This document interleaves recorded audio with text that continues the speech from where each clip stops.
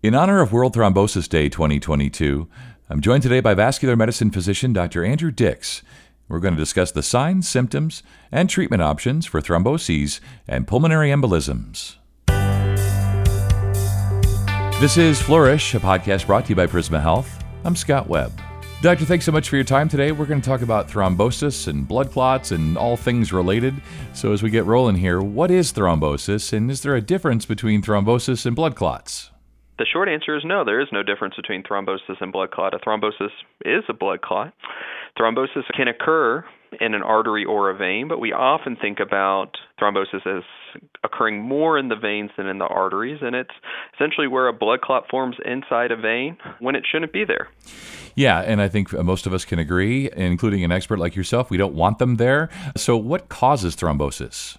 That's a bit of a complicated answer because there's not usually one specific thing that does cause thrombosis or does cause a blood clot. It's often several different factors that weigh in, and we kind of categorize those into different groups. One of the main groups is immobility. So we think about patients who have just had surgery, those who have been sick in a hospital bed, those who have been on long car or plane flights and not moving around for extended periods of time. That immobility allows the blood to stagnate, if you will, in the legs, and that can predispose people to get blood clots. But outside of that, there are a bunch of other things that we know increase the risk of people having blood clots. That can be things such as hypercoagulable disorders that are often inherited that make the blood just a bit stickier than it should be. Other disorders like cancer, which also increases the stickiness of the blood that makes it more likely to clot. And often it's a multitude of those different factors that lead to the development of a blood clot. What is a pulmonary embolism? I've heard that before, but I'm not sure what it is. And is that a form of thrombosis? It is a form of thrombosis, and it's a form of thrombosis that we often worry the most about. So pulmonary embolism, if you look at those two words, pulmonary lung, embolism, meaning a clot that has moved essentially. And so it is a form of a blood clot that for the vast majority of people originates in the leg, so a blood clot that forms in the leg, and pieces of that blood clot break off or break loose and travel up through the veins of the body, through the heart, and land in the lungs. And so that is something that we as vascular medicine physicians worry the most about when people have blood clots, because that can at times be deadly, but for the vast majority of people is not. Yeah, and you mentioned some of the causes before, but what are the risk factors for developing thrombosis or a pulmonary embolism, those sorts of things?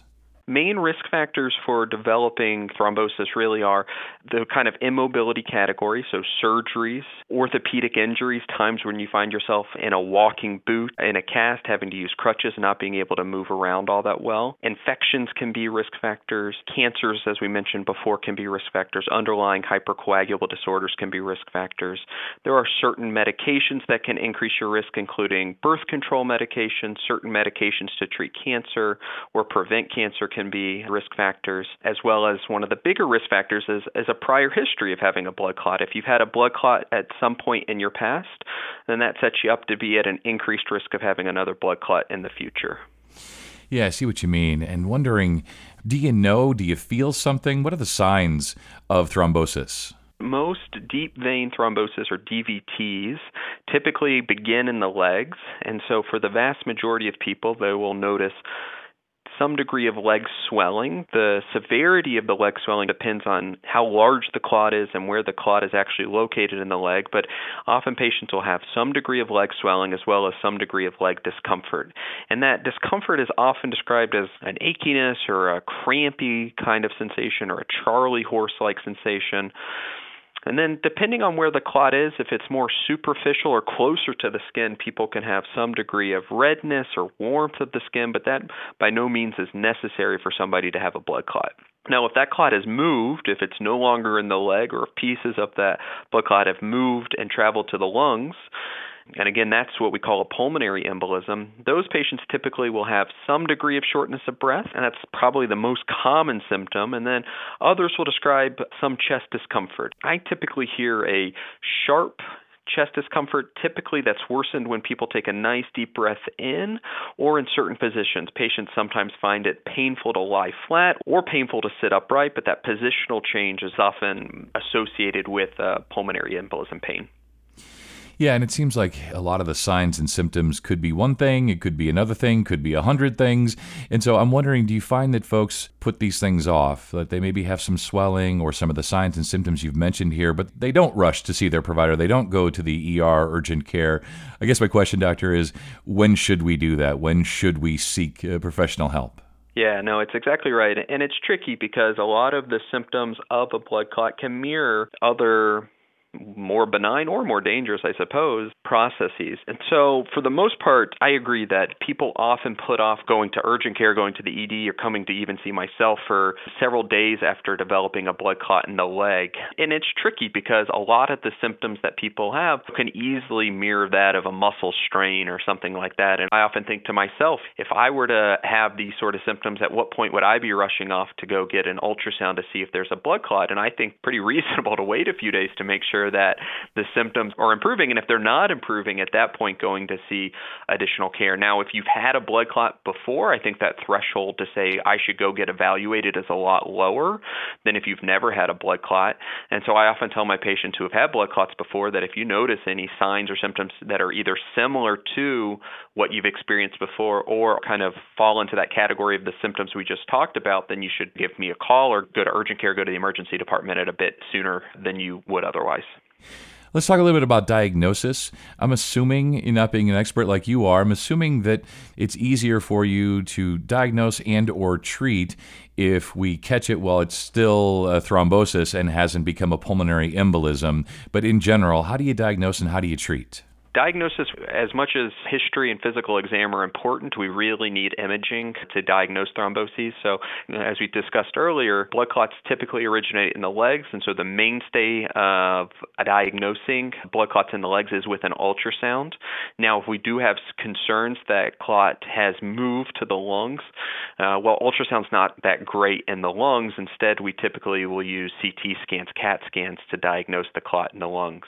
And you're right in the fact that, the goal of treatment is to treat the clot and, if we catch it early enough, to prevent clot from moving to the lungs. The good part is that, for the most part, despite where the clot is located, whether that's in the lungs or the leg, we treat it the same way, and that's with the use of blood thinner. And for the vast majority of patients with a blood clot, all they need is blood thinner, and the blood thinner will typically treat the clot on the order of weeks to months. There are other rare examples when people need something beyond just blood thinner, and that's where I can help guide the patients to figure out if that's something else they need, either stronger medications or a procedure to go in and try to take out the clot.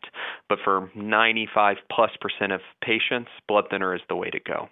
Wondering, as we wrap up here, doctor, and been really educational, I learned a lot today.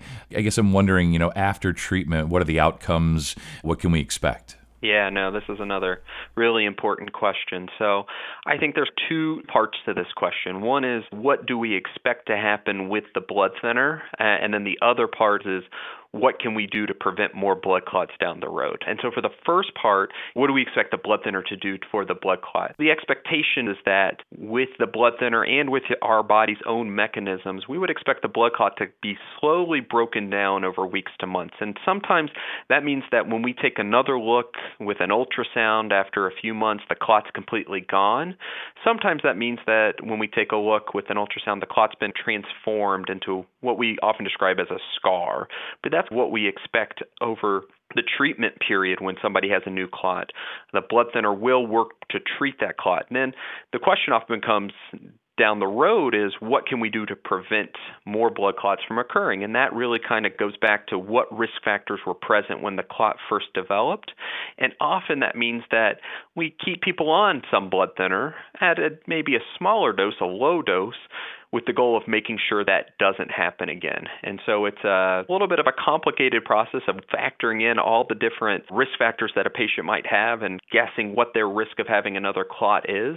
And often, involves a nice little discussion with somebody like myself to make sure we have a good plan. But frequently, it does involve keeping people on a small amount of blood thinner long term. Well, as I said, this has been really educational. You mentioned having conversations with patients. My experience with you, doctor, is that would probably go pretty well and be of benefit to patients. So thanks so much. You stay well. Thank you. For more information and other podcasts just like this one, head on over to prismahealth.org/flourish. This has been Flourish, a podcast brought to you by Prisma Health. I'm Scott Webb. Stay well.